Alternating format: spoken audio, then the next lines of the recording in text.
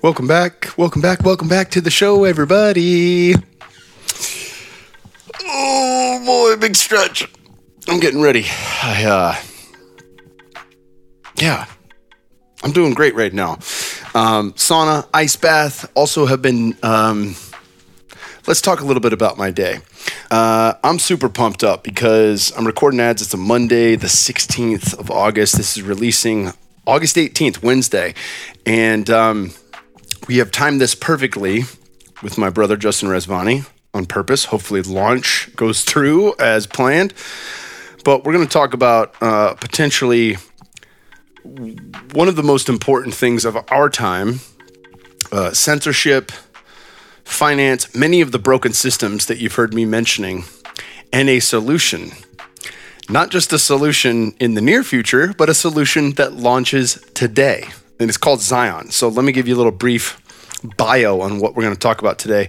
What is Zion? Zion is a decentralized social network built on Bitcoin, designed to facilitate the free and open flow of content and payments between creative people and their audiences. Social media companies extract billions of dollars in revenue by serving as the middleman between creators and their fans, followers, and subscribers. Zion challenges their monopoly as intermediaries of online content, just as Bitcoin challenges banks' monopoly as financial intermediaries. By replacing digital intermediaries with transparent, open-source protocols, Zion sidesteps corporate profit motives and empowers every user with full sovereignty over their digital experience, absolute freedom of expression, and irrevocable custody over their personal information. On a decentralized social network that cannot collect or store user data, there are no hyper-targeted ads, no increasingly polarizing recommended content, and no threat of surveillance or arbitrary censorship. The rules are enforced by technology, not technology companies. Communities on Zion are fully independent microeconomies designed to unlock opportunities for people to create wealth. Zion was launched to make it easier for creative people to pursue what they love and share their passion with the world. I am beyond pumped for this. I mean, that's it in a nutshell. Justin Rezvani has become a very close friend and a dear brother over the last few years. I got him to move out. Well, I can't say I take all the credit for it, but I was one of the guys that got him to move out from Southern California here to Austin. Anytime I would go to LA, I would stay at his place in the Palisades and knock out 5-10 podcasts. I've even recorded shows from his house in the Palisades. And we've become very close. And we talk about that on the podcast. We talk about really this beautiful gift that he is created for the world, co-created for the world. And he's brought on some amazing supporters. You know, he's obviously, I'm in on this. I'm all in. But he brought our dear brother, JP Sears, in to help really promote and get this thing going. And we dive into all the ins and outs of why this is so important, what it's doing, what it will do for the world. And I think we're seeing this thing, obviously it's in its infancy, but the potentials are insane. I mean, imagine combining YouTube with all social media platforms, with a wallet, with the ability to sell, with the ability to buy, with the ability to tip. You know, like instead of a like button, I can send somebody a fraction of a penny, as that's my like button. So I say, oh, dude, this meme is awesome, David Avocado Wolf. Here's 100 Satoshis. And all these transactions take place peer-to-peer, end-to-end encrypted. I'm giving away too much here. I'll let my boy, Justin Rezvani, really break this down on the podcast. But I'm so pumped because the day this episode releases is the day that this is available. GetZion.com. That's the brand new website, GetZion.com. So head over there before the show, during the show, after the show, whenever, but make a point to head over there because we're seeing a full court press from not just big tech companies, but the government hand in hand. And it's no longer conspiracy theory. It is conspiracy fact, the way it's going down. And this affects all people. You know, Rogan made a great point. He has a fantastic podcast that I'll link to in the show notes. Number 1691 with Yeonmi Park, a North Korean defector. Unfortunately, her story paints a picture of what the world could look like if we keep saying yes to socialist ideas, Marxist ideas, and we keep conforming and letting our freedoms go away in fear of terrorism or in fear of the boogeyman or in fear of drugs. Whatever the war on is really a war on our freedom. It's a war on our personal sovereignty. And we've seen this bait and switch over and over and over again. And, what she breaks down in that podcast is far more than just what life was like in North Korea. They dive into the nuanced conversation of what life is like in America right now. And it's hair-raising to understand that she sees a lot of parallels in how people are acting. I mean, she went to school at Columbia University in New York City, and it's just fucking ridiculous, to put it plainly. So please listen to that, listen to this, enjoy the podcast, and support our sponsors because they make this show possible. And I want to keep doing this podcast because I absolutely love it. My podcast will live on Zion. That's another cool thing. You'll be able to listen to it there. You'll be able to watch the videos there. They will never be taken down. They cannot be taken down. Even if Rezvani and I had a falling out and he hated my guts, if I had an affair with his wife, he's not married, and I wouldn't do that to him. But even if I did the worst of the worst to Justin, he could not take my content down. That's what's dope. This stuff will live there forever. YouTube cannot censor it. And we have, obviously, our podcast is going on YouTube. We'll see how long it remains up there. This is the answer to that. So definitely check out getzion.com and 100% support our sponsors.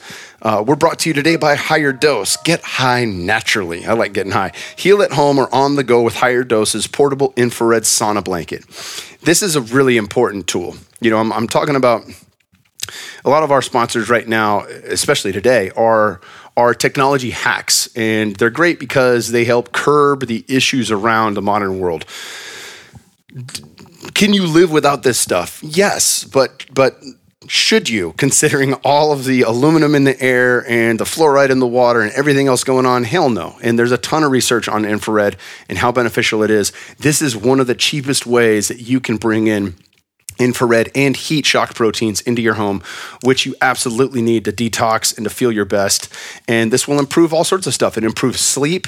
It improves cognitive function. It improves your ability to feel your best. There's a neurochemical response. There's feel-good hormones. That's why they talk about getting high naturally when it comes to this. Experience the powerful benefits of infrared and feel the difference after just one session. Infrared increases blood flow for faster recovery, better sleep, and a calmer central nervous system. That's super important when we're listening to podcasts like that one with Yeonmi. There we go. Plus, it naturally releases a dose of happy chemicals in the brain, leaving you feel euphoric.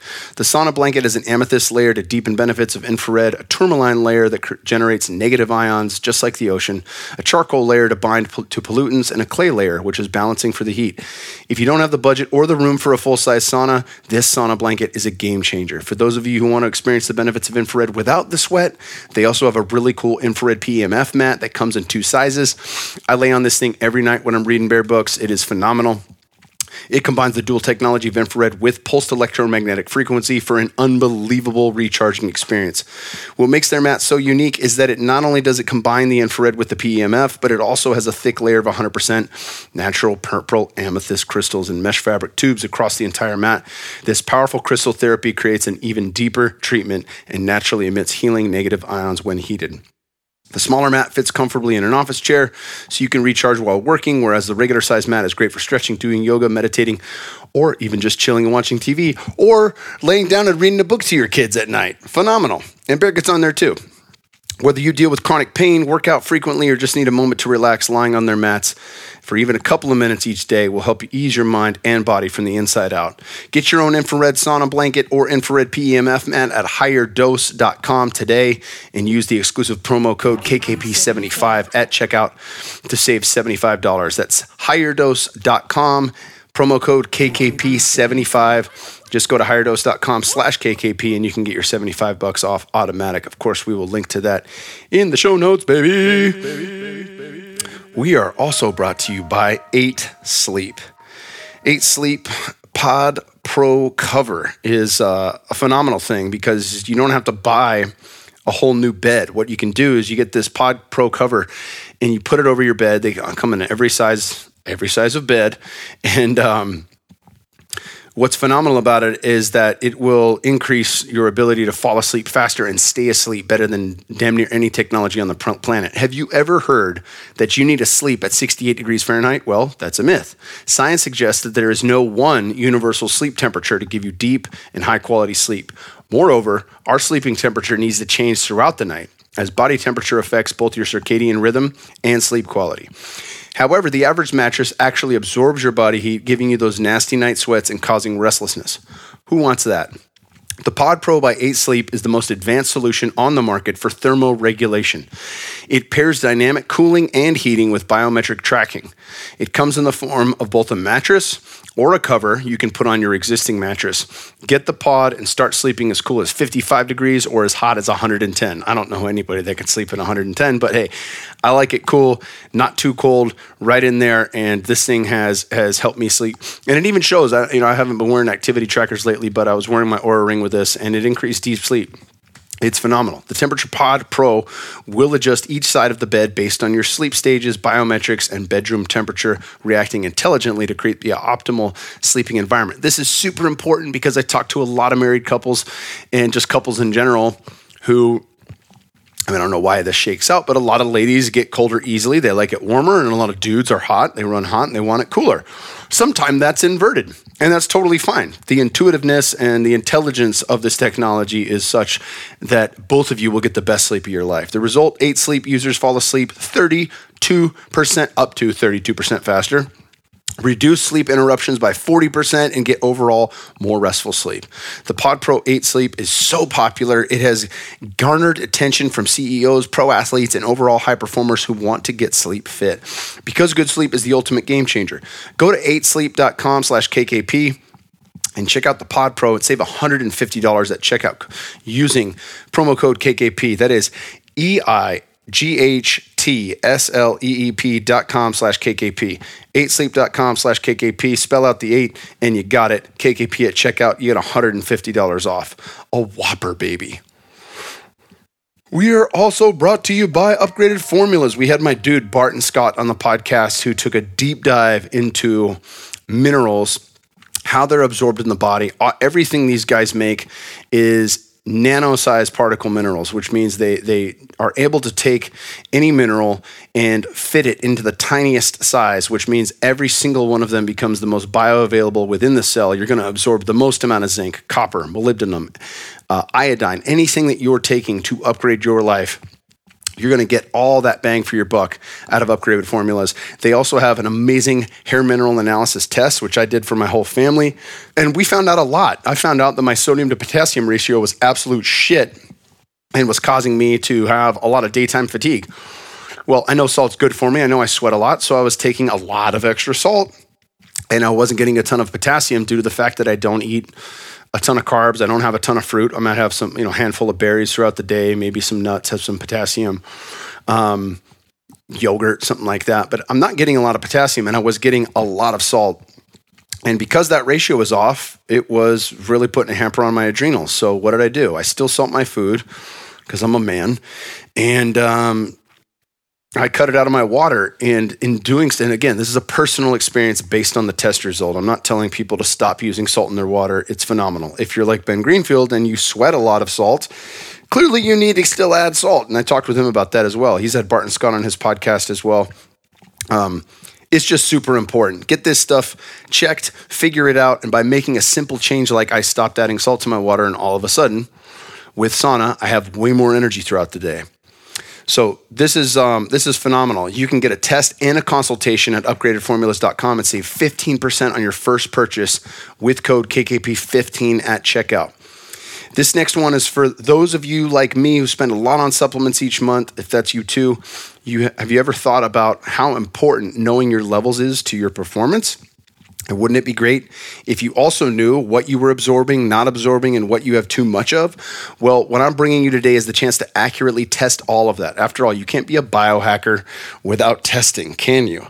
I don't like the term biohacker, but they had it in the read, so I'm reading it. What I do like is the old adage, if you're not testing, you're guessing. And we can do a lot of stuff based on feel, but I want to know, right? It's why I wore an Oura ring and a Whoop watch. I wanted to know. And then once I could match my feeling and my intuition to the knowing and to what the scores were showing me, then I took those off and I just went back to feeling. Sometimes we have to relearn that and we have to retrace those steps. And I think this is an excellent tool for doing that.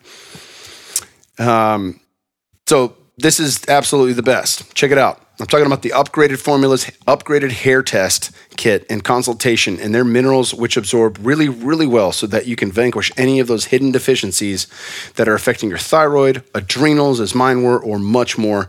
Check out the test and consultation at upgradedformulas.com and save 15% on your first purchase with code KKP15 at checkout. All right, last but not least, we are talking about cold plunge. As many of you have heard me say this,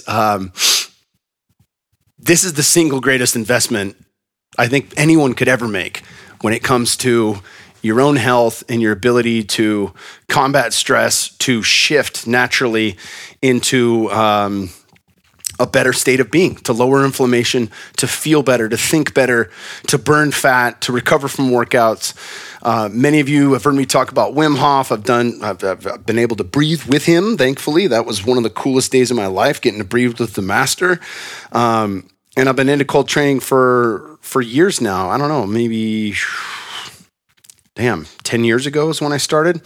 I think I was doing this. I mean, I was doing this at ASU, so a lot longer than that. But when I got introduced to Wim, I actually made it a practice. And, I had a chest freezer that I had caulked and done a bunch of shit with, and I'd empty the water out every so often, and it'd get real murky, and it's kind of nasty. And even at 33 degrees in that, the water's not moving. So, you build this little bubble of not 33 degrees right at your skin, and I could just stay in there as long as I wanted. But this cold plunge circulates the water. It has the best filtration system on the planet. It uses ozone and a number of other things, a carbon filter, which you can change out on a monthly basis that keeps the water ultra clean.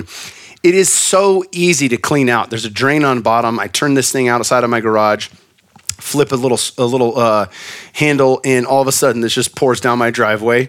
I rinse the driveway, I fill it back up, I add a little food grade hydrogen peroxide, and blickety blammo, I'm ready to go for another month straight in perfectly clean water. I get out of my barrel sauna straight into this thing. I'm oily.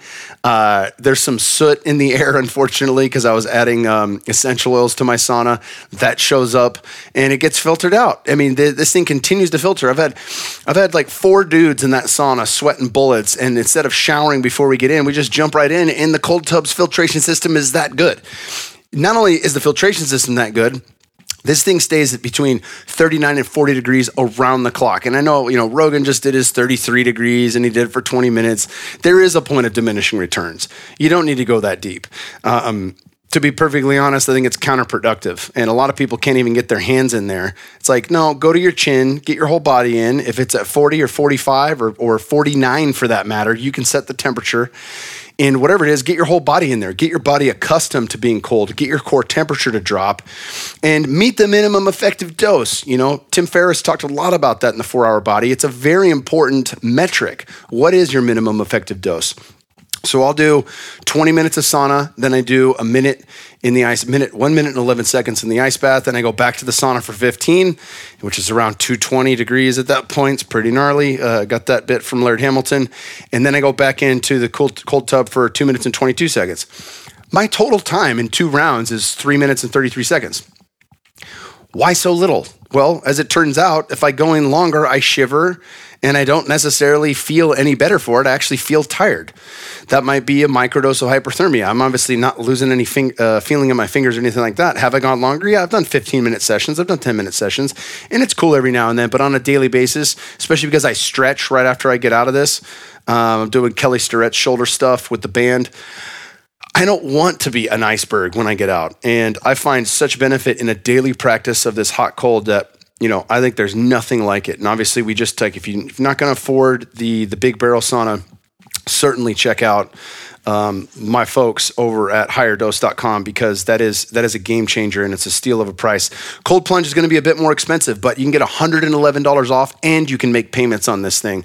And as I've told you before, there is no greater investment, no single investment you can make to your health that will have long-term benefits than this. I highly recommend you get a cold plunge. It looks gorgeous. It can be in your house or outside of your house.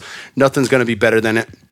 And check it out, thecoldplunge.com/pages/KKP. We're going to link to that in the show notes. It's a long one, but use code word KKP at checkout for $111 off. Thecoldplunge.com/pages/KKP. And of course, just check all this stuff out in the show notes, as well as Get Zion, which will be there. And that is the main point of the podcast today, is to really drive home our own ability to take sovereignty back requires that we make small investments in ourselves and in technology and companies that are doing things correctly with our best interest in mind. I know Justin Rezvani's heart, and I know what he put into this. And I know after you guys listen to this podcast, you will agree this is the way forward. I love y'all. I'm so pumped. I see a bright fucking future, and we're all in it. Check it out. Please contact me. I'm on Get Zion right now at Kingsboo. So we will link to my QR code, which will allow you to find me there and message me, so we can start having communication and back and forth. And it's just me. It's not the family one like we have on Instagram, but that one works too. Hit me up at Living with the Kingsburys on Instagram if you've got no other method. But please check out getzion.com, and I look forward to chatting with you there. I love y'all, and let's go. Justin Rezvani.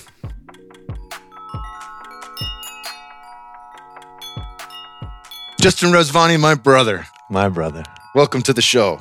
This has been a long time in the making, and you're giving birth to something that has also been a long time in the making. And as we have stated, face-to-face within the app, to all our friends, essential in these times and perfectly timed.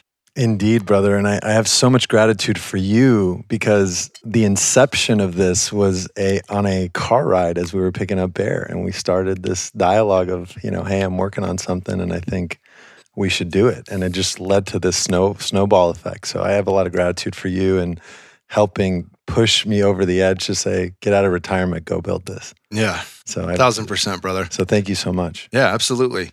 Well, let's, I want to take a deep dive into this, but we do usually have a format to the show. If there's a format to anything, the structure of the show is to dive a little bit deep into personal background. So talk about life growing up. Parents are not from here, correct? No, they're not. So you have a similar trajectory to our brother Shervin. Yes, I do. I'm a son of an immigrant. So my mom came here when she was 13 years old, and my dad came here when he was 17 from Iran. So they kind of really escaped right before the revolution. I'm half Persian, half Assyrian. So my mom's side is Assyrian, my dad's side is Persian. And so I grew up in the epitome of an immigrant family. English was my second language. Didn't grow up with any level of wealth, just a very kind of normal, average household. My dad worked like a dog. He'd leave at 6 a.m. He'd come back at 8 p.m. I was raised by my grandparents. So I always had this ethic, and my mom was a teller at a bank. So I always had this ethic of just working tremendously hard, and nothing is just given to you. It was just something that was built in me from my culture, because there's something about being a son of an immigrant in America. And what that programs you to understand is that you're not like, in some ways, you have to work way harder to get ahead. And you don't take anything for granted. It's not like you wake up with the iPad and you're like, I want it now. You know, kind of how these. There's nothing. I gotta, and that's not, taking a stab at anyone else. I mean, that's me looking at my own son, thinking like, oh, let's make a trip to India and see what, or some of the villages in South America and see what other people are living like, so we have an appreciation for what we have here. Of course, what we build here. Of course, and it's like, and this idea, it also kind of really. Early on in my life was this concept of sovereignty, of your, you have to be a sovereign being. There's nothing that's going to be handed to you, and you have to work harder than the person next to you in order to get ahead. That's just the reality. It's like you have to work till midnight. Like I was up at the Keys till 1:30 in the morning last night fixing something. So it's just that type of work ethic was just built in me since I was a child. I started my first company when I was 13 years old. I was painting curbs in my neighborhood, painting the numbers on the side of curbs. And that's how I started. I went up to the door, I'd knock on the door, like, hey, I'll paint your curb for $20. Would you be interested? And I put their numbers on the side and then paint their trash cans. So I was like something that I did very young as a child. That's dope, brother. Yeah. Well, let's talk about your first foray in the business world, and obviously, all that hard work can lead to the detriments of other things, and so unpack that. Unpack, your first stab or your big stab in the app game, and what happened with your health and how you've pivoted from there. Sure. So when I was in 2013, I was 24 years old, and I was looking at the world of advertising. And I'd work at this job that was selling banner ads on websites. So click these small little mobile banners. And Instagram, the year before, Instagram had got bought by Facebook for $1 billion. And I was lucky to have some friends that were influencers. So they were on some TV shows and they had like 50,000 followers on social media at the time. And so we said, hey, would you be interested in posting content for a brand?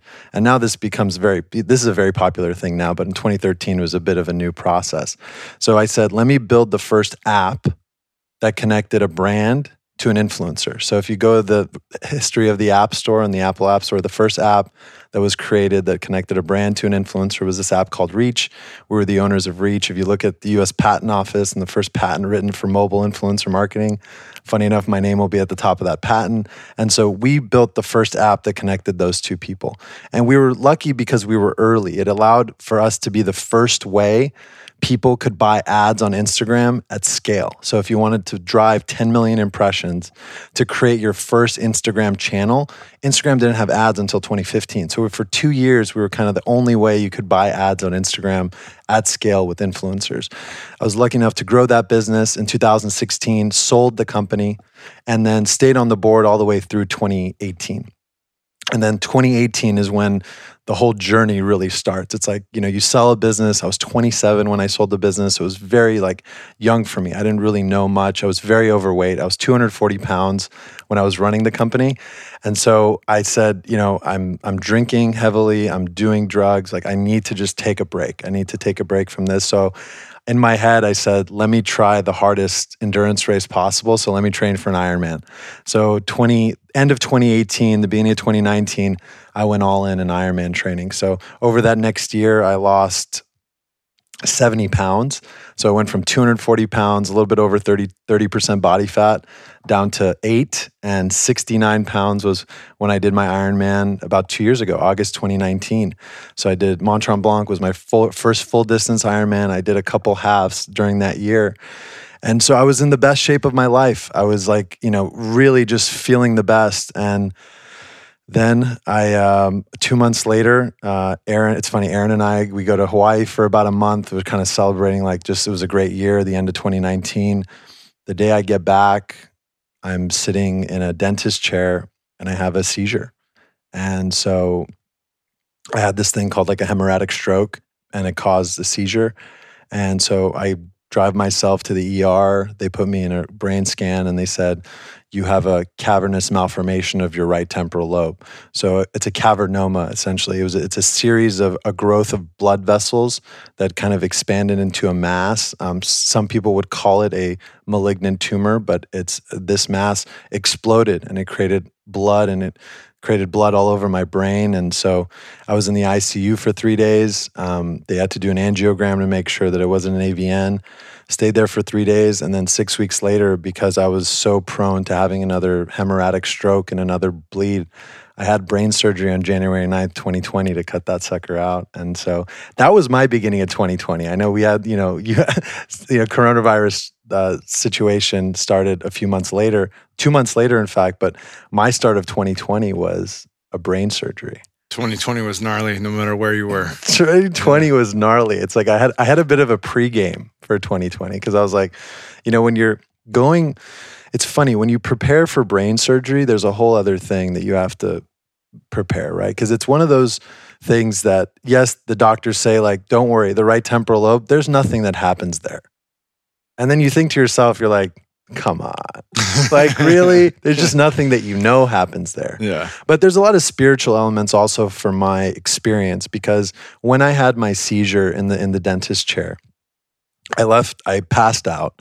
I kind of left my body. The light was turned on. I don't know if you know dentist lights, but the dentist lights turn on and then I absorb into the light. And I'm following a version of myself. I don't know what this version of myself is, but it's a happier version of whoever I was. And what I believe happened in that moment spiritually is I switched places with that individual and then re-woke up back in this body. And so whatever happened in that moment created a big inspiration for what I think we're going to unpack today around purpose, and why I think something like what we're working on together, in fact, will be the impact of the world. Fuck yeah, brother. That teed up perfectly. Yeah, there's never been a more important time for us to reclaim our sovereignty. And it's been thought in my mind, like, to truly understand something, one must experience its opposite. They talk about that in Conversations with God. And if the nature of the game is to experience, to know thyself, which I continue to brush up with in many of the teachings, whether it's meditation, plant medicine, or spiritual text, this seems to be a thing, right? And, to give an example, if I make the mantra, I am strong, life might give me some way to show me how strong I am, right? And that is going to be expressed through a catalyst or a stressor or something that, it's like if you had the divine coach that miraculously added weight to your squat bar mid-set, and you're like, oh shit, there's more weight on the bar. Yeah. Can I do this? Yes, I can do this. And if we are still in the individuation process and we are still looking to really find out what true freedom looks like, what true sovereignty looks like, it is quite likely that a strong opponent of that would show up and help us experience what freedom and sovereignty are not. And no matter where you stand politically, undeniably, we seem to have found that opponent. We seem to have found censorship at its peak all throughout the history of the United States of America, the short history of the United States of America, as well as globally, with the censorship that's happening right now, not just on social media platforms, but from big government. Yep. And, our good buddy, JP Sears, who's obviously, a part of what we're about to talk about, a very big part of the, his last two videos, which I'll link to in the show notes, really detail this in a funny, easy to digest way, right? Because it's important, when you start rabbit holing stuff like this, and I've talked a little bit about this solo cast that I want to do on light and dark. I've gone down the rabbit hole of the darkness, and it's not fucking fun. It's not fun to realize these things and see how these dots start to connect, and that looks like there was a plan for globalism, a new world order, the Great Reset, et cetera, et cetera, et cetera. It's all saying the same shit. But more or less top-down control from a centralized government, which starts with loss of freedom of speech, which starts with we're going to help Facebook target misinformation, which has come straight from the powers that be in this country on video. So as JP jokes, it appears that they're playing poker with their cards face up. They're literally showing us this. They're not trying to do it sneakily, or we've known people who've been able to look at our phones for fucking 10 years, right?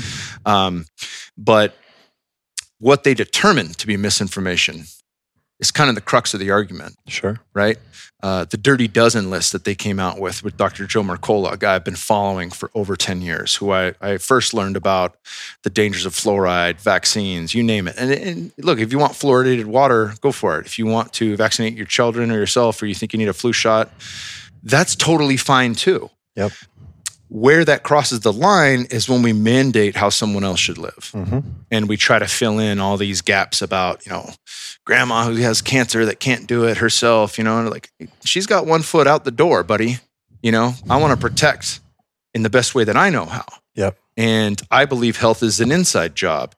And I could rabbit hole all those different conversations around health, big tech, the government, et cetera. But what you've been working on and had in the works for some time is the answer in many ways to what seems to be an impending tidal wave of censorship that's about to happen. So let's unpack N2N2, everything that's gone behind this, and it's much more than a communication tool. So, I mean, literally, like let's just open up the can of worms and dive deep, brother, because this thing is solving many mysteries, from finance to personal sovereignty to the ability to stand on our own two legs and communicate to one another like we are right now without anyone interfering with that. Yeah, it's pretty amazing what we actually are doing on a daily basis with each other. And I thought a really good primer, and I got to give some credit because this was a brainstorm between a friend of mine, Robert Breedlove, and myself yesterday. And I thought it'd be a really good primer, particularly for your show. And this will be the beginning of our discussion around what this actually is. So you know this very well in relation to psychedelics. So psychedelics, in fact, disrupt what we understand as the default mode network. And this is something that's pretty ubiquitous, is that it really is this etching of our neurophysiology of like, this is how we do everything. That's what the default mode network primes. It says, you follow a path and you do it this way. But when you do psychedelics, it kind of opens a whole other world that you didn't really understand, right? In Michael Pollan's book, he kind of gives this analogy of like the snow-covered mountain, and then that we're just following these same ski paths that everyone else is following. And so when you take a psychedelic, it's like a kind of a new snowfall happens. And the path that you traditionally know is not really there. You have a completely new path, and it's really like you're not following into your repetitive patterns. And I think at this collective level of humanity, the default mode network is really externalized in the world as what I like to call as institution and then governments. And we construct our behaviors around these ideas of a default mode network. And then if you follow that psychedelic dose, you can change your idea. My opinion is that what we may need to consider is that Bitcoin is the psychedelic of money. And it's so disruptive to our social construct of understanding money, along with every downstream institution from that. So both Bitcoin and psychedelics are disruptive to the default mode network that we understand as humans. And that's both at the individual and the institutional level. So we have to begin the conversation in just saying, let's disrupt everything we understand about a protocol and about money. And that's how we begin the conversation. Because this thing didn't start from me just saying, okay, I'm going to go build another app the same exact way, and I'm just going to call it a censorship-resistant free network, just calling it by a different name. We had to start completely from scratch, rethinking the entire system and breaking the idea of the default mode network that we have as a society, aka Bitcoin. Fuck yeah, brother. So that's the catalyst. I think we got to begin the conversation, and none of this is possible without Bitcoin. So the beginning of the conversation is really around how do you build a censorship-resistant technology stack, right? So if we understand how traditional tech is built, it's built in a way that you have your concept of your application. The next layer is you build a database, right? A traditional database that is sitting on any kind of traditional system of your code. Then you build the application layer on top of the database, but it always starts with the database. And then the final piece that you might add to the top is the monetization vehicle of how you create the monetary vehicle of that application. So stack goes from idea, database, application, money. In order to build in Web 3.0 and the new ways, we had to completely reverse that stack. We had to start with money. And the concept of building on top of money is not possible in the traditional web sense because money is an afterthought. It's not necessarily protocol. But if you understand Bitcoin, and I'm not talking about Bitcoin as the asset, I'm talking Bitcoin as the monetary network. The decentralized concept that millions of machines around the world are creating a cryptographic hash to move money effectively from individuals on a protocol layer with no centralized service. If you start with that, then you can build the application layer, and then you can eliminate the database completely. And then you effectively have built a decentralized network, and more particularly, a decentralized communication network. And I think that's one of the really important things is like social and communication is a form of currency in itself. The ability to talk to another individual is a function of currency. And then additionally layering that with money, you've created the future of what social looks like. And I think what we've really spent the last year doing is trying to find what is the way this thing should be done in the future. And I think that's what we've been able to put together, and that's what we're working on every day together. Absolutely, brother. Well, let's talk about some of the, I mean, you've got the notes here. So if you want to, you take this wherever you think we should go, and then I'll chime in with questions and all that. I don't even need to steer the ship. My hands are off it. So I think, where do we start? I think what would be a good catalyst to start? Well, I think when it comes to money, understanding what the potentials of the decentralized market looks like versus what we're currently up against. Many people, well, not many people, but some of you may know, especially if you follow Ice Age Farmer. I'll link to one of his videos in the show notes. He's one of my favorite guys on YouTube currently, while he's still allowed on there. He did a great video on manufactured supply chain issues. And in that video, he talked about inflation and our ability to print money.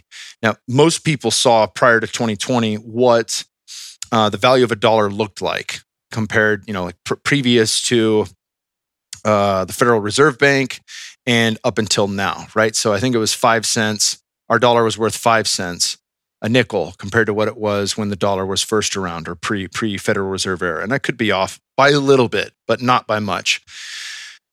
That chart would change drastically based on the trillions of dollars that were printed since then. Of course. In response. I think 4 trillion. 26% of the whole money supply was printed in the last 12 months. Right. So the level of inflation that we are to, somebody said like, oh, inflation's up 5.6%. And I was like, who the fuck came up with that number? 13% last month. Yeah. I was like, did you hear that from the government? Is that what they want you to think? Right. Like our inflation has never seen a jump this high, this fast in recorded history since the founding of the country. And there's no way to really put that in perspective. What it ends up being is chicken prices may double initially and then triple and then quadruple. What it means is, we already see this with the cost of lumber, steel, all sorts of things that it's like, oh, I don't need to build my house. Big fucking deal. Well, no, this affects everyone, right? Yep. Gas prices have skyrocketed. They're almost $3 a gallon here in Texas, in big oil country, right? When I first moved here, they were $1.70 a gallon. They're almost at $3 right now for the cheap stuff. It literally bleeds into all systems. Well, that's not necessarily a problem if you scale up. But as far as I've been told, I don't know many people working salary jobs that are now getting 10x or 20x what they were getting paid before, right? So whose money is affected? Ours. Middle class, lower middle class, upper middle class, upper, lower. Everyone is affected negatively by this. And the pivot point is finding something that's unprintable. It's finding a technology or a form of currency that is a finite resource, right? Even if it's not necessarily in existence, the gold standard itself isn't a finite resource. You can fucking mine more gold. Yeah. And obviously opinions determine what that gold is worth. But the point is there can always be more of that. De Beers controls 97% of the diamond supply, and most of it's in vaults underneath the ground, right? They determine the supply, the demand, and the cost of what a diamond is worth because they have all the mines.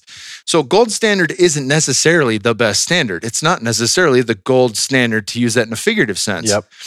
A finite resource is.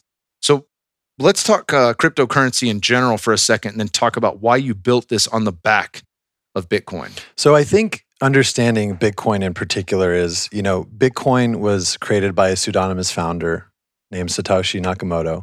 And he or she or the group had a very core ethos of saying, we don't want to have control of what this is. It was a very particular position to make this a peer-to-peer electronic cash system. There was a finite amount of Bitcoins that will ever be created. It's 21 million. We know the exact number and when the last one will be mined through the blockchain. So it was set to be a finite resource. There can't be any more printed. There can't be any more created. So that gave the concept of this fungibility aspect to allow someone to trade it with another individual, but it's the same Bitcoin. It's the same one. We can actually go back and find out the Bitcoin that I give to you, where it actually originally came from, if you go back far enough in the ledger. That allows to create a deflationary currency. the opposite of what we're dealing with right now, which is inflation. And the concept when we see the government QE or quantitative easing, what they're actually doing is printing money. And they believe that if you print more money, it actually increases the value of the stock market, which it has been doing, but inherently that hurts people. It doesn't work. When you print more money and throw money in the system, it hurts people. So Satoshi knew this. They knew that this was going to be a problem eventually, and it came out from the 2008 crisis. And so why did we decide to take a position and build the N2N2 protocol on top of Bitcoin, and more particularly on top of Lightning? Number one, no one controls Bitcoin. There's not a single person that says, I control Bitcoin, where if you look at most of the other cryptocurrencies, there are some very clear people that control how it works. The second piece is that it is truly a decentralized network. So we are actually piggybacking off the benefit of the most ubiquitous decentralized network ever created, which is the Bitcoin protocol, the Bitcoin core protocol, and the ethoses around Bitcoin. We are essentially building what Bitcoin is. Number one, Bitcoin as a concept is censorship resistant. That's what it was built to do. It was built to not allow people to go into a centralized government and be able to just take it away.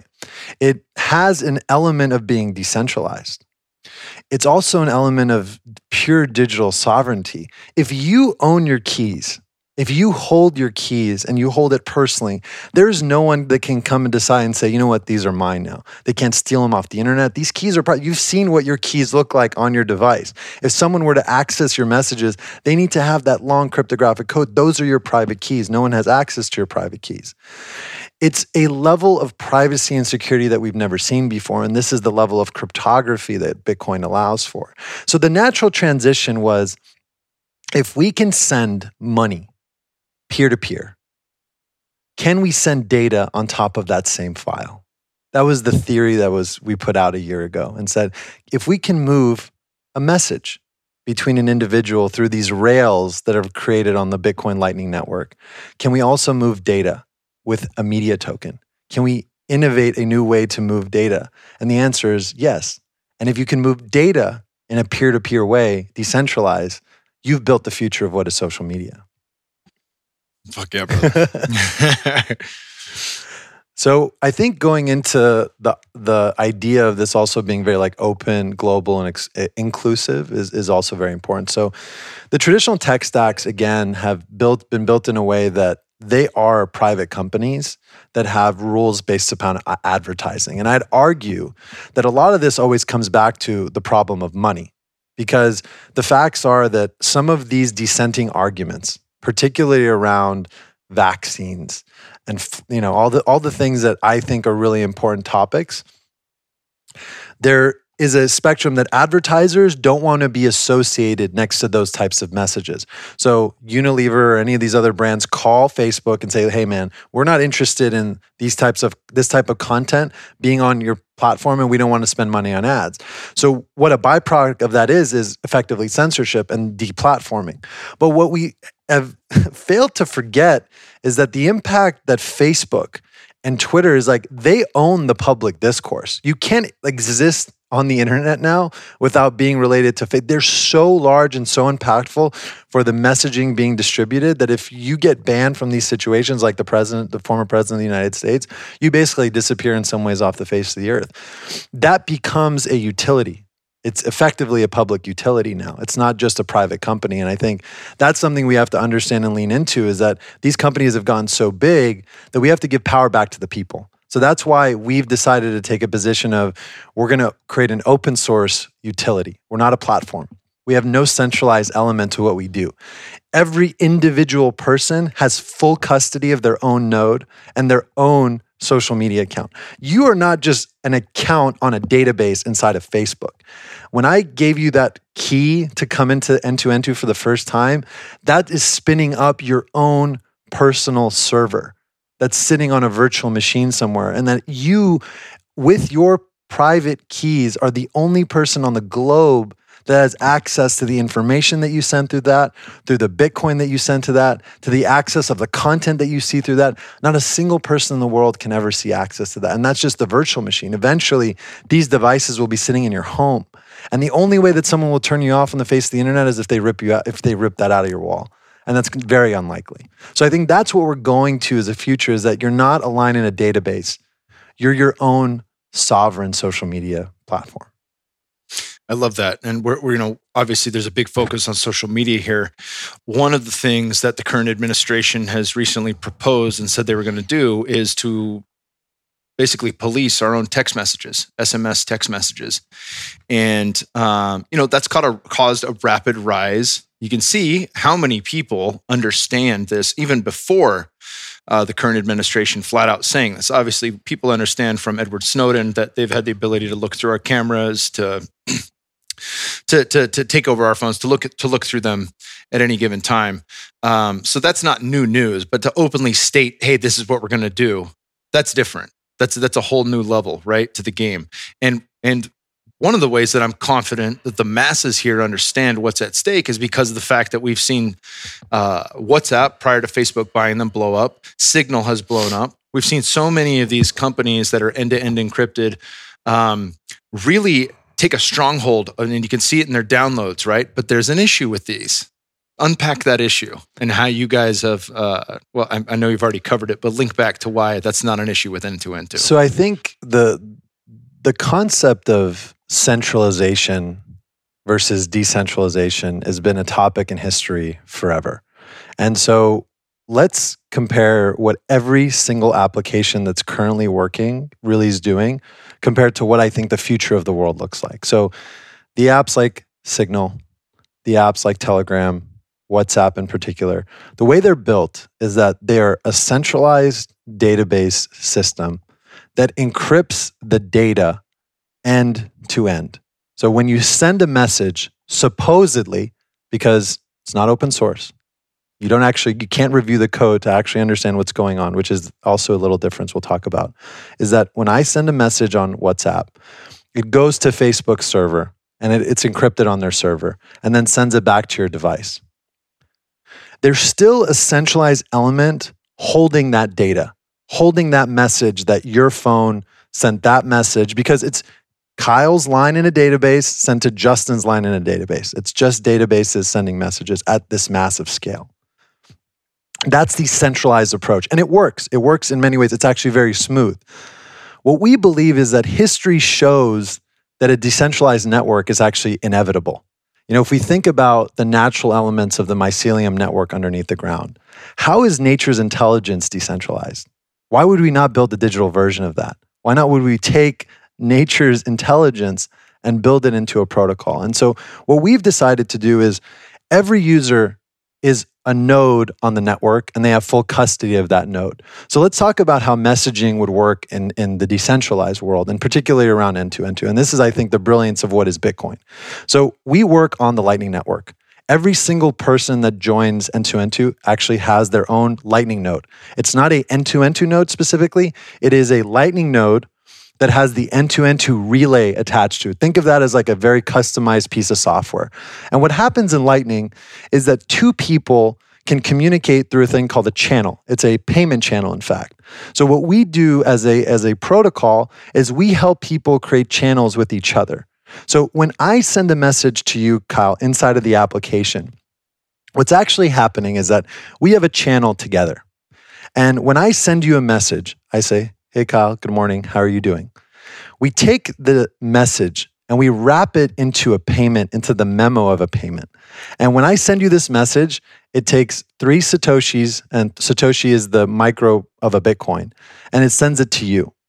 When your node and relay receives that message, it unpacks the memo, takes out the thing that I actually sent to you, good morning, Kyle, puts it onto your screen, sends me back the 3 Satoshis, making it effectively a zero-based transaction.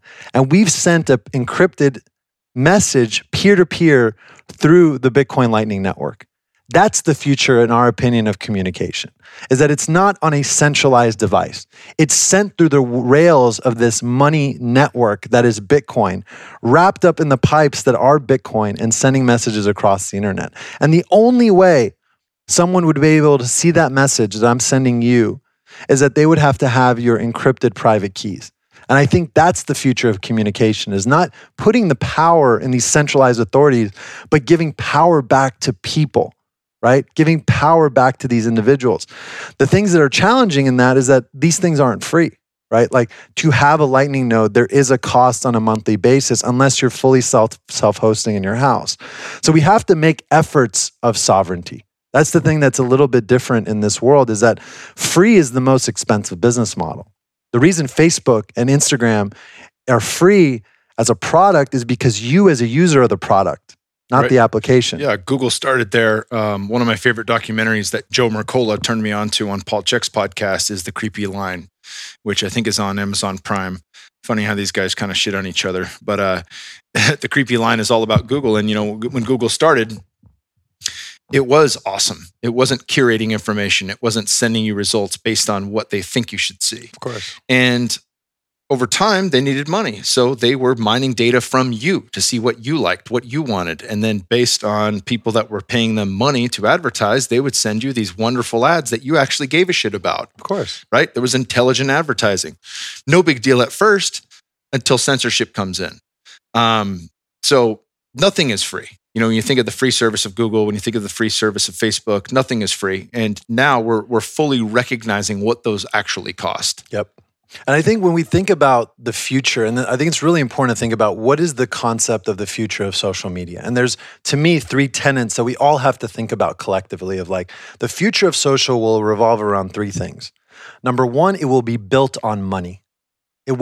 Money will not be an afterthought. It will be built on top of money as a protocol. The next thing that's very important about the future of social media is that it is peer-based governance, not platform-based governance that we understand, as in Mark Zuckerberg has control and or the people that are curating Facebook have control over what is said. It should be based upon the people that are on the system, the peers that build the network. And then the final piece is that it's open source, permissionless, and decentralized. And so the ability is that the community has full access to customizing in the way they want to. It's permissionless, is that if they want to change some things, it's an open source protocol that's anyone's allowed to go add to and change. And it's permissionless on top of that. And the final piece is it's decentralized. And the elements of everything around it is decentralized. And so to me, it was like a natural transition to use Bitcoin as the core of all this, because there are no central choke points, right? We saw this in China. China bans Bitcoin in some way. 50% of the miners move out of China, and people are like, oh, China controls all of Bitcoin. Not a single thing changed with the protocol when all these miners get moved out. And actually, they came to Texas. I was so happy that Texas will be the Bitcoin mining capital of the world. And so that's an amazing thing that we're going to be using the hash rates and the energy here in Texas to move that information. But that's the impact, is that it had to have been built in a way that you don't have control, right? And I think the next element of thinking about social is that the platform shouldn't have the ability to censor. So one thing that's important about what we're doing is that we don't have the ability to turn somebody off. We can't turn off a node on the network, particularly if you're self-hosting. If you have your server in your house and you attach an open source relay inside of your house, other than someone coming to your home and ripping it out of the wall, we can't do anything about what you say. We can't control that. And that's the beauty of building an open source protocol. But we cannot censor. Even if we wanted to, we couldn't censor. I think there's a beauty in that. It's like the ability to and making a decision about or not. And this is the difference between a platform and a utility. We're not a platform. We're a utility. We're helping people build their own versions of social. And it's fundamentally a completely different way to think about a business model, about control, about data, and really giving power back to the people. I love it, brother. Let's unpack what a utility is, because, when you first started talking about this, I was so singularly focused around the ability to communicate, social media, things of that nature, that, I had some questions arise like, hey, Can we put podcasts on it? Yes. How's that going to look? Can we post? Will it allow us to post videos like we do on Instagram, or even long form videos like YouTube? Right, because YouTube is owned by Google and has been at the forefront of this. Yep. And they're not just censoring the Joe Mercolos, the Dr. Sherry Tenpennies, the Dr. Rashid Bittars, all medical doctors, by the way. They're censoring, the think tank at Stanford, all medical doctors. They're censoring some of the most important people on the planet that have spoken out against the COVID-19 protocols, even pre-vaccine, just, how effective lockdowns are, social distancing, masks, all parts of the conversation. Anybody that went against the narrative of the World Health Organization or the CDC got shut down. Videos actually removed from YouTube. So let's expand on that utility, because I think this is important to know that this is a single place we can go and access all things. Yeah. It'd be like combining social media with YouTube with text message and money. Yeah. And I think that's the interesting thing about what's unfolded with all this is that, again, my intention at the beginning of this process, when I started saying, hey, we should think about building something, I had no concept that this was going to turn into the impact of what this was going to be in terms of how the breadth of the application was. Because when you build on money, everything changes. That's the thing about this whole thing, what's unpacked. So the product itself, because you're built on a Lightning node, and a Lightning node is essentially some sort of a digital wallet that allows you to transfer value peer-to-peer between other individuals through the Lightning Network. It's instantaneous.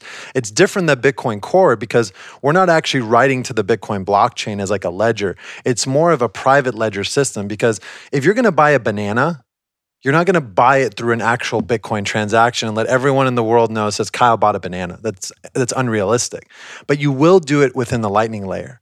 So the application has 3 core components. Number 1 has a wallet.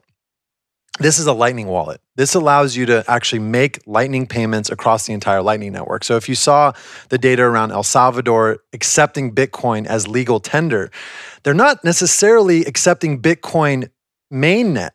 They're accepting Lightning, because in order to transact on this thing, you can't be making these large, writing to the blockchain transaction. It has to be done on Lightning.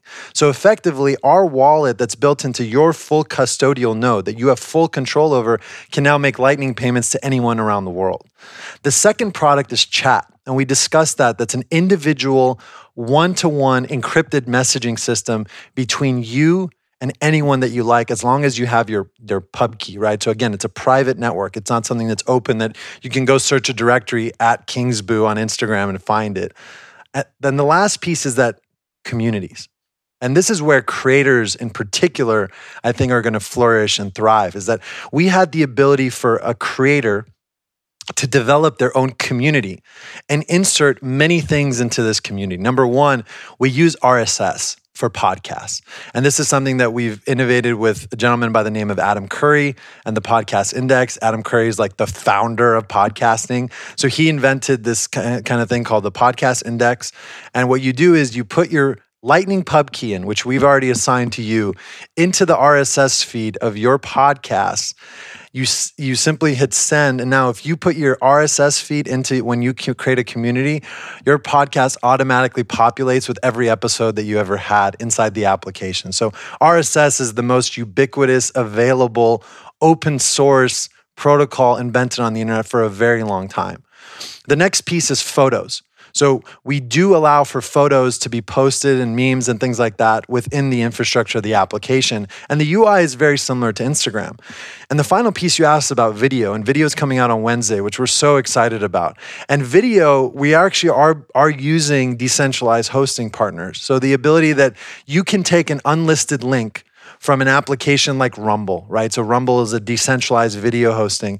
You simply paste that unlisted link when you hit plus, and now long-form video is available in your private node for people to view. People can boost that video. But that's the thing that makes these elements really interesting, is that anyone becomes a contributor of the social economy, because there's boosting in the application, right? So boosting gives you the ability to actually peer-to-peer send Bitcoin to another individual without anyone in the middle, because you have those payment channels that are created. Individual chat also allows you to actually send Bitcoin peer-to-peer because it's a non-custodial service, right? What's really important is that N2N2 is not a money transfer service. We have nothing to do. In fact, we're just a relay layer. When you're sending funds from another individual in these small microtransactions, it's all peer-to-peer.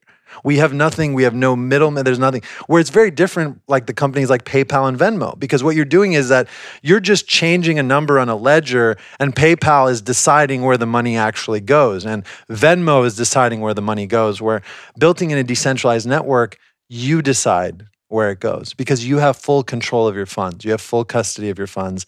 And I think the impacts of what this is, which is chat, creator communities, and a wallet, is where we think the future of social media is going to go in a really interesting way because it allows for digital sovereignty. Fuck yeah, brother. We're getting into some of the nitty gritty of this thing. I love it, brother. So where do you think we go from here in terms of how we describe the application, or what would be most helpful? Well, you touched on it briefly about the ability to send money to others. I think one of the things that's cool here is that you can actually, people have found pros and cons around likes and dislikes, things like that. Facebook took it off. You can't see if somebody liked your message and whatnot, or on Instagram anymore. It's kind of like this, hey, everybody gets a blue ribbon mentality. Sure. YouTube still had it. The White House is talking about taking it down because of how many thumbs down videos they've received. And conversely, you can see how many thumbs up JP Sears gets. But that's all. It's all just a way of saying like, hey, thank you, right? This was awesome. One of the things that I love about N2N2 is the fact that if somebody posts a dope meme that inspires me or gets me going or is purely comical about the ridiculous nature of what's happening in our government right now, I can actually send money for that. And it doesn't have to be, it can be a lot or a little, right? Yeah. Like it doesn't have to be like, oh shit, how do I break $1 up? Like it's already broken down, well broken down. And I can say, fuck yeah, thank you for that. If I'm listening to a podcast, let's talk about some of these things, like how I can share within the app from the place that I left off, an awesome line from Paul Chek or somebody else that I really appreciated. Yeah, and I think that's the impact of what we're seeing in the future for the creator economy at large, right? So I think what we've seen in the past is that direct support platforms are getting a lot of interesting buzz, right? So what I consider a direct support platform is the idea of Patreon or the idea of like an OnlyFans. But if you understand how those systems work, there's like 5 to 6 to almost 10 layers between you and your audience when you go to a direct support platform. So let's give an example. Patreon. You have Patreon, you have the hosting site that is Patreon. Then if you pay with a credit card, you have the credit card itself. Then you have the credit card processor. Then you have the credit card processor's hosting site. Then you have the bank. And then you finally have you. So there's all these layers that you have to go in between. And by the way, in talking about cancel culture, if any one of those layers in the chain decides to say no more, you lose everything. You lose every you can be turned off immediately and you lose all the value. Where in a peer-to-peer system, the layers are just you and Bitcoin. It's you and Bitcoin. And as a creator, we think that's the future of the creator economy, is that you can post a podcast inside of N2N2 and people can send you Bitcoin for listening to this. And I hope that this podcast in particular will be on N2N2 and we're going to be listening to it and we can boost, and at a particular time in space can boost that message and say, hell yeah, that was a really good insight. You can also decide to stream sats. And what I mean by streaming sats is that a person can decide that I want to listen to this podcast and I want to contribute 100 Satoshis a minute in listening to a podcast. And I want to break down 100 Satoshis for people that aren't familiar with it. So in the original Bitcoin protocol, Satoshi Nakamoto knew that a Bitcoin would be worth a lot of money. And some of our thoughts are that one Bitcoin will arguably be worth $1 million one day. So he said 100 million Satoshis are one Bitcoin. So when you're sending 100 Satoshis, it's a fraction of a cent. Right now, it's one Satoshi is 0.00035 cents with the current state of the Bitcoin pricing. But you sending and streaming those sats, eventually, maybe at the end of a podcast, maybe at the end of a 100-minute podcast, you've contributed $2 in real money to your favorite creator. In my opinion, if I was listening to someone that I loved and I knew that 100% of those proceeds was going to that creator, then there would be an incredible impact of me doing that and streaming those Satoshis. Or if I knew that there was something really impactful said and I send 100 sats in that moment, that creates an impact for that creator. I would feel really good about that system. So a big part of what we're trying to do is we want to empower creators to take back control. Because right now on social media, you don't own your audience. They do, right? So the comparison I like to make of traditional social is that 100% of creators have built a mansion in someone else's backyard without a rental agreement. And our position is that we want to help creators build mansions on their own sovereign land. And that sovereignty is Bitcoin. Fuck yeah. That made me think of like the 99-year leases you can get in Hawaii, but Yeah. Plus some type of clause where they can say, and we can just take it back from you anytime we fucking want, no matter how big you built it. Yeah, I mean, that's what people are up against. We just had Dr. Kirk Parsley on, who is a former Navy SEAL and a medical doctor for the Navy SEALs, still practices medicine. Good friend of mine, speaker at PaleoFX, friends with Michelle and Keith Norris, who was deplatformed or suspended indefinitely from Twitter. And all he was doing was posting direct links from the CDC that were, counter-indicated to the protocols that they were recommending currently from Anthony Fauci. And it's like, this is from their website. I'm not stretching anything. I'm not adding to it. I'm not, it didn't sound like Alex Jones as he presented the information, suspended indefinitely. And obviously he does fine. He practices medicine. So he still is fine financially.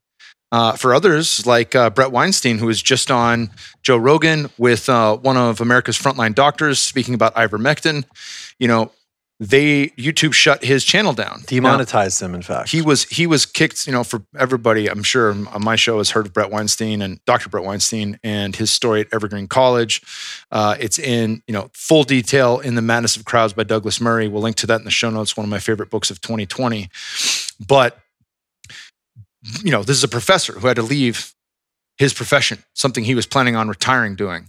And in that, thanks to Joe Rogan, he's, formed a large audience on YouTube, a large audience on his podcast. And he's been a guy who is quite liberal, who has approached this in a curious manner, right? And this is a part of the discussion is that, like, how are we not having a discussion anymore? The nature of science is to discuss. The nature of science is to say, hey, wait a minute, maybe there's a different way. And all he was doing was proposing some of the facts that he had heard. And he, is very good at sourcing some great people. And he brought on this doctor who has really been on, I think he and the group that he works with developed the protocol for ivermectin. And that went against the narrative. So deplatformed, demonetized, has a strike or two on YouTube, doesn't understand why. And again, medical doctors that are coming up with this program, legally allowed to do the program that they're talking about and discussing, he goes on Rogan's to vent and they fucking take it down. They take it off Rogan's. So, and this is a beautiful thing, long-term, right? Because you don't fucking scratch the sleeping lion.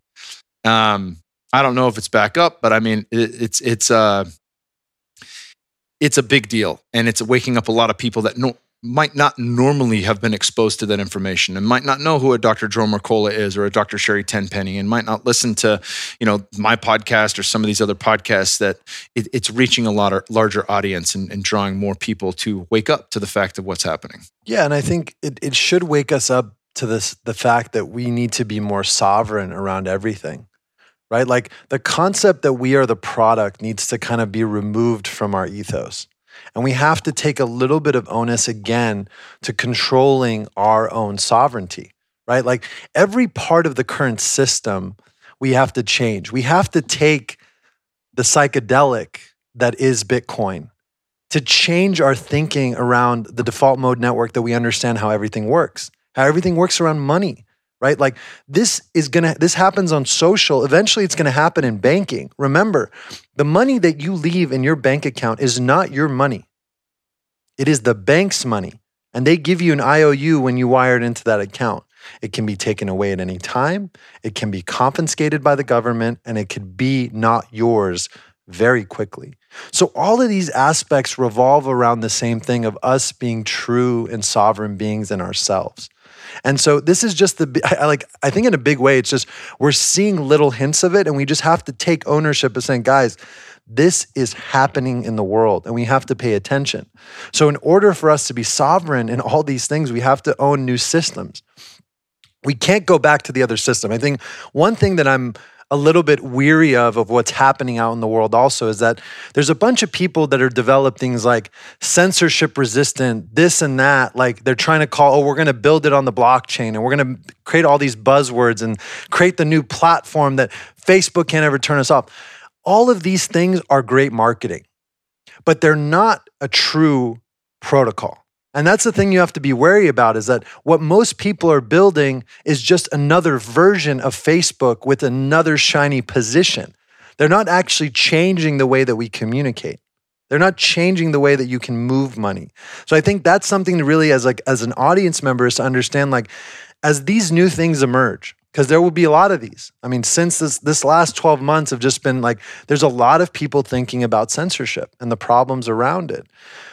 How do you think about a protocol? What is the technical elements around how something is built? And is it providing true digital sovereignty? One thing I'll note also is, like, I think what's really exciting about what we're doing is that it allows for everyone to be part of the creator's economy, right? So right now, the way we understand the current state of the creator economy is that you as an audience member would contribute to the funds of a creator because they're creating content. But what we think the future is that the audience members also get paid. So what's exciting, like, about your particular channel, right? We're going to create your channel today at some point. If someone else posts a funny meme inside of your channel, they can be paid by other people within the network as a boost. So the community becomes everybody. What we call this is omnidirectional payments. It's not single directional payments, because the way we understand Patreon, the way we understand OnlyFans right now is that, like, you're just paying the creator. But can the creator pay you? Can you as an audience member pay another member of the audience peer-to-peer? That to me is a really exciting part about the future when you build on top of money, is that you can do these creative things, right? You can do these creative things. And then I like to talk a little bit about spam. And I think spam is, like, probably one of the worst things that happens in social media, because people understand, like, spam is free. So one thing that we built out is this thing called staking. So what happens is that you can decide this as a creator, because remember, an audience member is coming to Kyle Kingsbury's private node that he's created on the internet. So he can set rules for his community.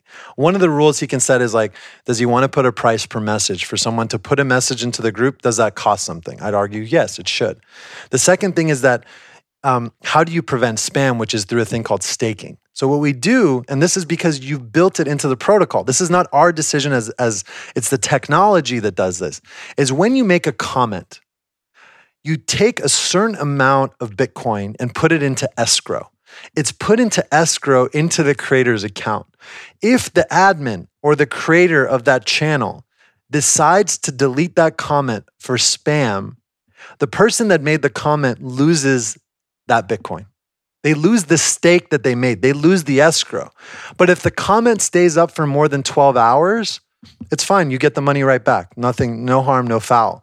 But what this does is it prevents spam, because spam only works on the internet if it's free, where people can go to the first comment on YouTube and just say, download my app, do this, do this. It only works if it's free. If you're spamming, your message doesn't get out there and it costs money, you're not going to spam. It just doesn't work that way. The numbers don't work out. So I think that's another huge opportunity that we have, is, like, let the protocol be the anti-spam feature, not 18,000 people in the Philippines checking comments one by one to make sure that this is spam or not spam. There's an opportunity to let the protocol decide. That's huge. You know, the mental image that I had in my head was David Avocado Wolf's Telegram. Yep. Right. And it's just loaded with fucking fantastic memes that inspire, memes that make me laugh, memes that fucking, have the ability. Are you pulled out? Yeah, I think so. Are you? Yeah, I can't hear myself anymore. Let me get you. Hello? Oh, we're better. Yeah, we got it back. Right. Sorry about that. I'm using this fucking low tech splitter here to get us both to hear ourselves. Anywho, I love David Avocado's Telegram, David Avocado Wolf, and I love him. He's awesome. What's cool about his feed is that there's so much great stuff. I could actually say this one was my favorite and send him money for that. And what's cool about when David Avocado Wolf is a part of this, I will be able to post a meme to his. Yes. And then all of his audience in that community will see it. Yes. If it's dope, it stays. If it's not dope, it gets fucking deleted. Exactly. Right? So like that, if it's awesome and it flows with that community, it will remain there. And other people have the ability to pay me as a contributor to the community, not as the creator or owner of that community. Of course. And if it's shit, then it's taken out. Of course. Right? So like that is the thumbs up and the thumbs down done financially, and it's a thumbs up and a thumbs down that actually carries weight. There's substance behind it. This is the beginning of the concept of peer governance versus platform governance.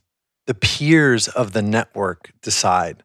The peers of the private community decide. This is not open social media that you post and everyone, it's like you're deciding to be part of this particular person's channel because you have an affinity toward that channel. Likely you would pay to be part of that community. It's not free to join a private group from your favorite creator, right? You're paying to that creator to join that. And then you're contributing to the conversation of that micro community. Right? Because I think this is the beginning of those micro communities, and then micro communities will evolve into physical communities, and then this becomes digital countries. So we can get into a little bit of that.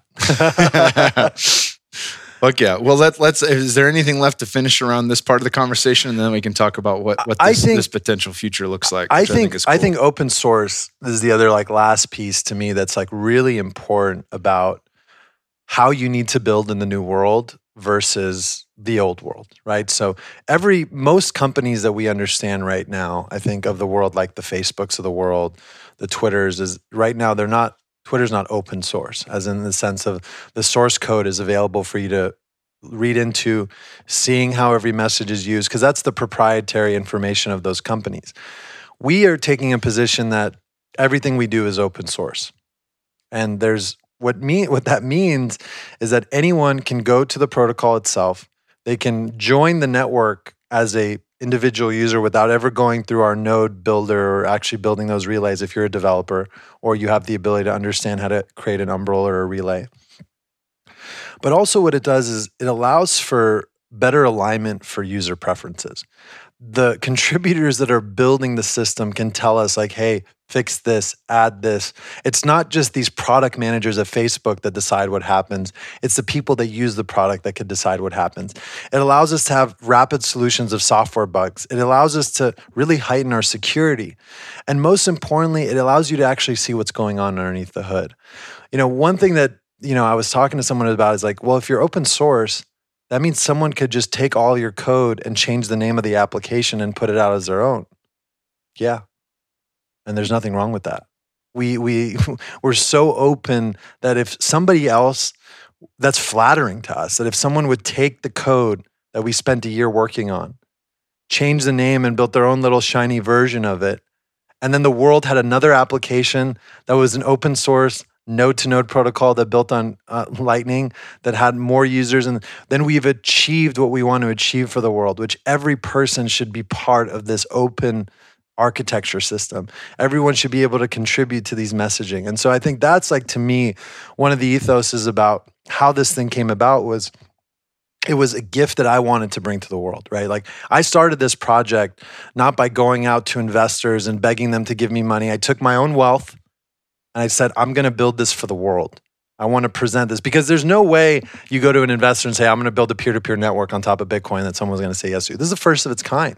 It's the first social network built on top of Bitcoin, if we kind of bring those ethoses. And I think that's the exciting part about it. So it was me saying, I think the world needs this. I think the world should have this. I think the world should have open communication. And let's take it out and kind of make it happen. It's so phenomenal, brother. And it's phenomenal. Obviously, I know you very well. You're one of my best friends. The level of trust that you have in knowing how this unfolds as a gift to the world. It reminds me of the guy who created the polio vaccine, and everybody was yelling at him, you got to patent this, you got to patent this. And he's like, would you patent the sun?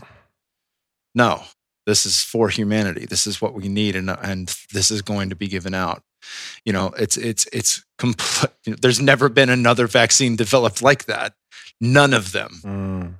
He's the only one, right? And whatever side of the fence people lie on that, just understand everything is for profit other than his. Everything. He was the only open source of that genre. And it's really cool to see you trust in the divine and understand like what your mission is right now and purpose in delivering this to the world at a time when we need it most. Yeah. It's fantastic, brother. Thank you, man. And I can't, I appreciate your support so much because what we've been able to do, and this is the oddness about coming to Austin, right? Like I came to Austin last September really to chill. Like I had no plan to work on this. And then a month in, there's this like divine hit. Me and you have dinner with Mickey Willis, and Mickey and I go down this path, start talking about where does the next pandemic movie get released, all the things you need to do that. And 8 months later, we have an application that gets built. This was the reason I came to Austin. This was the purpose because it's for this community, right? It's no coincidence that all these people live in this place. And all the conversations around sovereignty seem to be happening in this place alone. And it got me to meet, JP, and JP is an incredible he's come on board as a co-founder of this business in a really strong way, and so exciting to have him on board and his message and like how he wants to bring this to the world and how everyone is just so supportive of this idea here. No other place in the world has this community. And I have so much gratitude for you around that. Yeah, you're co-creating it as we go, brother. There's a nice little wormhole here in Austin, drawing people in for better and for worse. I think it's all for the better. I think it's no coincidence. It's like I do believe in divine, and I believe in divine. And what's interesting is like if you look at my trajectory of my first company, I focused on helping influencers monetize and build out these social media companies, essentially Instagram. And now I knew that company was what was there to build this company. That was the platform. That was the beginning of, okay, this is your wealth base. This is your connection base with the people that you know. Now you got to bring this to the world because the world truly does need this. This is not something that like we are questioning at this point. It's like we need this to push forward as a species because we are being censored on every level. We are told what we should listen to. We're supposed to act like we're sheep, but that's not the truth. The truth is we're sovereign beings, and we need two sovereign things. We need sovereign communication. We need sovereign money, and we're providing both in one solution. Yeah, I've spoken many times with you, many times on this podcast about broken systems and how over the course of the last 18 months, it's become glaringly obvious how broken some of these systems are, from finance to education to healthcare to now freedom of speech. And, to just point fingers and say this shit's broken, we need to tear it down and have kind of an anarchist mindset, that's not the way forward. I think it was Weinstein who said, who wins the revolution?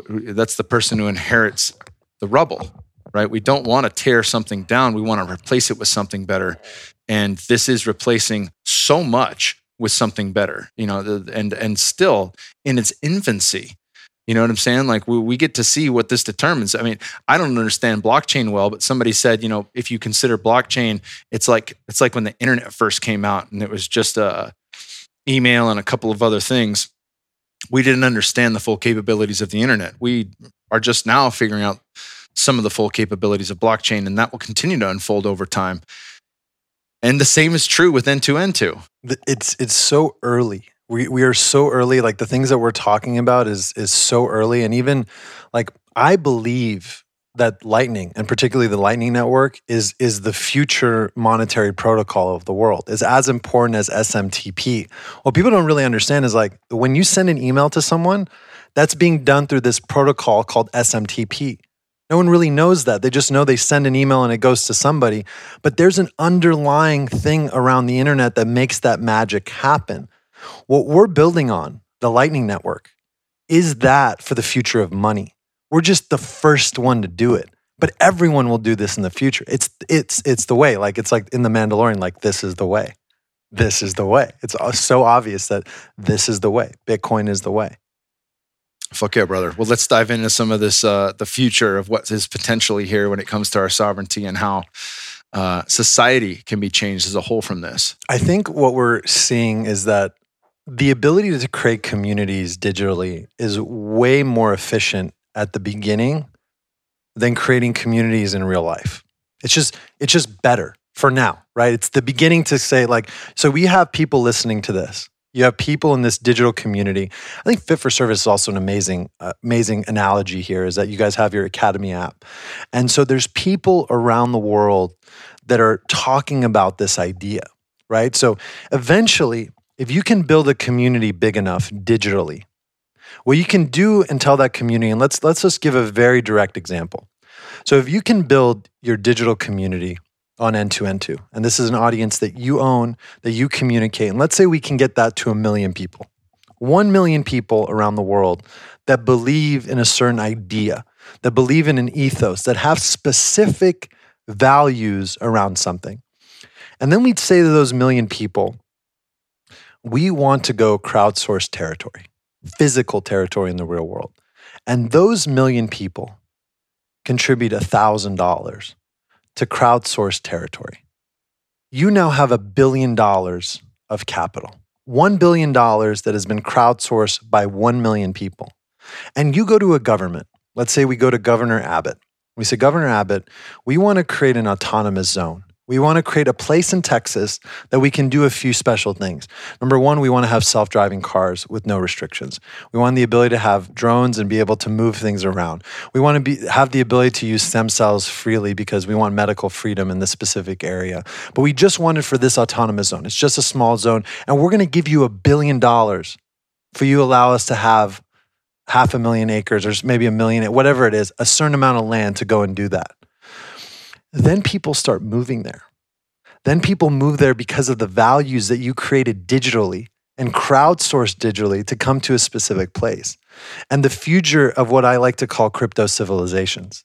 Eventually, through digital experiences, people will crowdsource territory and move into specific places on their own. And this is, I think, the future of applications like this, is that this is the beginning of us creating these digital communities that will eventually move into the physical world, because you want to be around people that are like-minded. You want to live around those people. And if you can crowdsource in this way, that's the future of a digital civilization, or as Balaji's calls it specifically, a crypto civilization.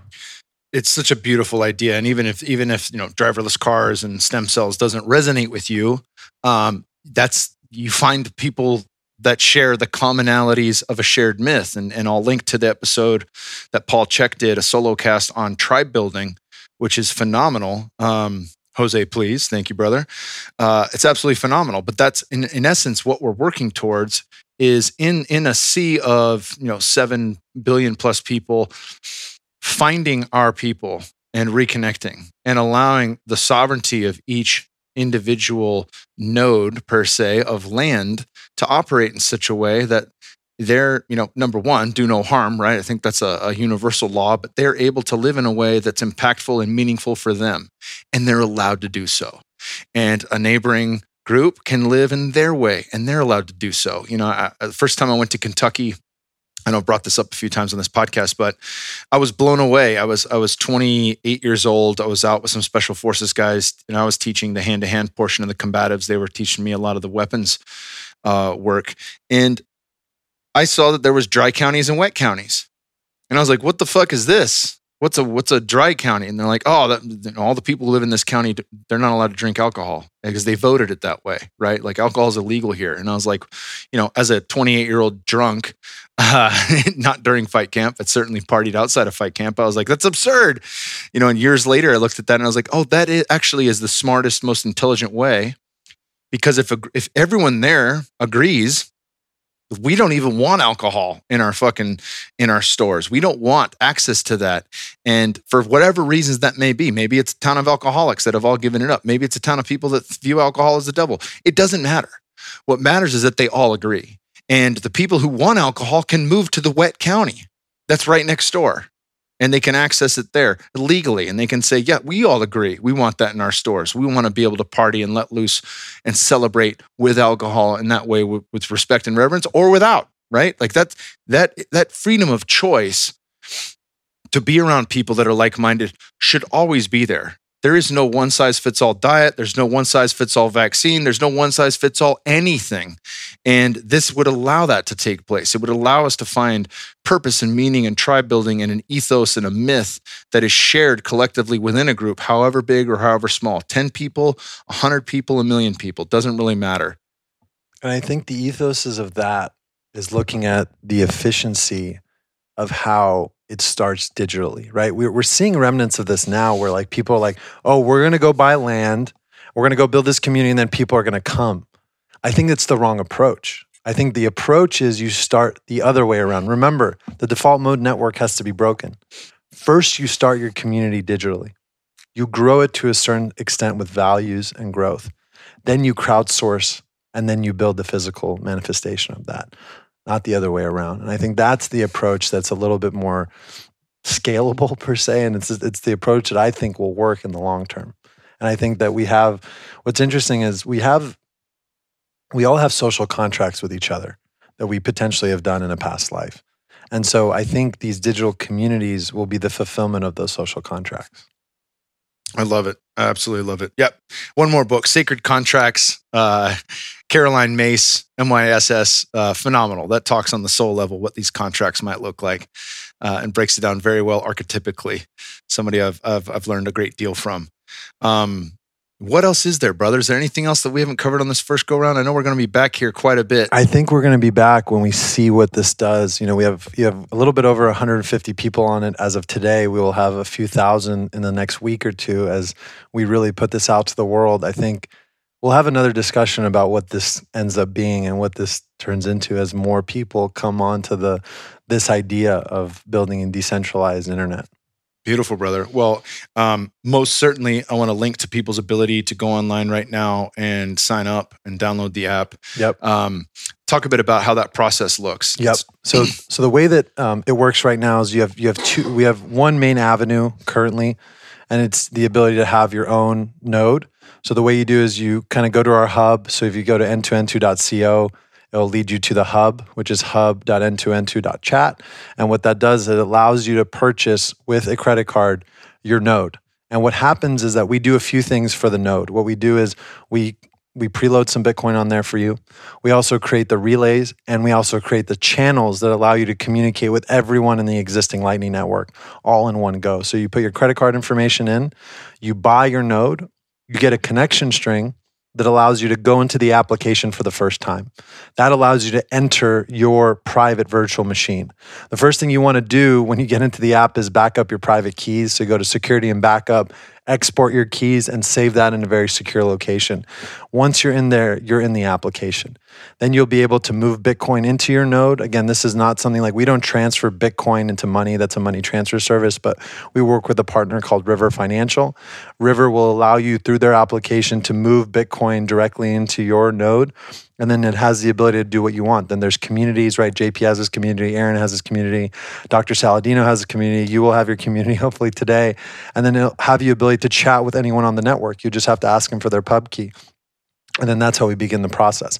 Currently, there is a fee to join per month because these are actual physical virtual machines. It's like, imagine you have your own website. Websites aren't free if you have your, KyleKingsbury.com. There's a bit of fees to have that virtual machine hosted. So right now the nodes are $9 a month and it'll be a reoccurring subscription. And that's just an inherent cost that we have. Or down the road, you can build your own, right? Right. And that was the second avenue that I was going to say is that you can actually go right now, buy a Raspberry Pi, install a software called Umbrel. Umbrel will allow you to have the entire Bitcoin Core blockchain onto a terabyte hard drive. This will cost you about $300 to $500 to get it going. Install our relay, which is open source and available, and then you're on the network for free. We have nothing to do with that. Like you create your own channels. There's a little bit more complexity. The reason that we have a fee per month is that we are creating all these instances, and it's an individual virtual machine for every single person that you have full custody over. We have no control over that virtual machine. We have no idea what's on it. There's all these elements that we had to do, and we prefer not to like fake you out and say like, okay, in a year we're gonna have ads and then we're gonna subsidize the cost. It costs money to run this thing. right? It does. It's just it's not free. So we have to put it back on the user. It's back on the sovereignty of you as an individual. And that's the way we're going to build a peer-to-peer network, is that we have to build these systems from the beginning. If I were to told you it's free and we're going to figure out a way down the line to charge money, that would be great. But that's just not truth, and we're not being subsidized by a Russian billionaire on this chat app, which, one of the most famous ones, that's what it actually is. It's just being subsidized by a billionaire, or it's being subsidized by donations in a different way. That's just not our approach. So, fuck yeah, brother. We'll link to that in the show notes. Also, we'll link to my node. Exactly. So there's gonna be an ability to have a specific QR code that people can scan to enter your private community. So we can put that and embed it right at the bottom of the show notes as well. Beautiful, brother. Fuck yeah. Fuck yeah. Good. This is exciting. Kyle, thank you. I'm honored to have this conversation with you as a brother. I love you so much. You're such an inspiration to me continually. Thank you. Thank you. Thank you. Thank you, brother.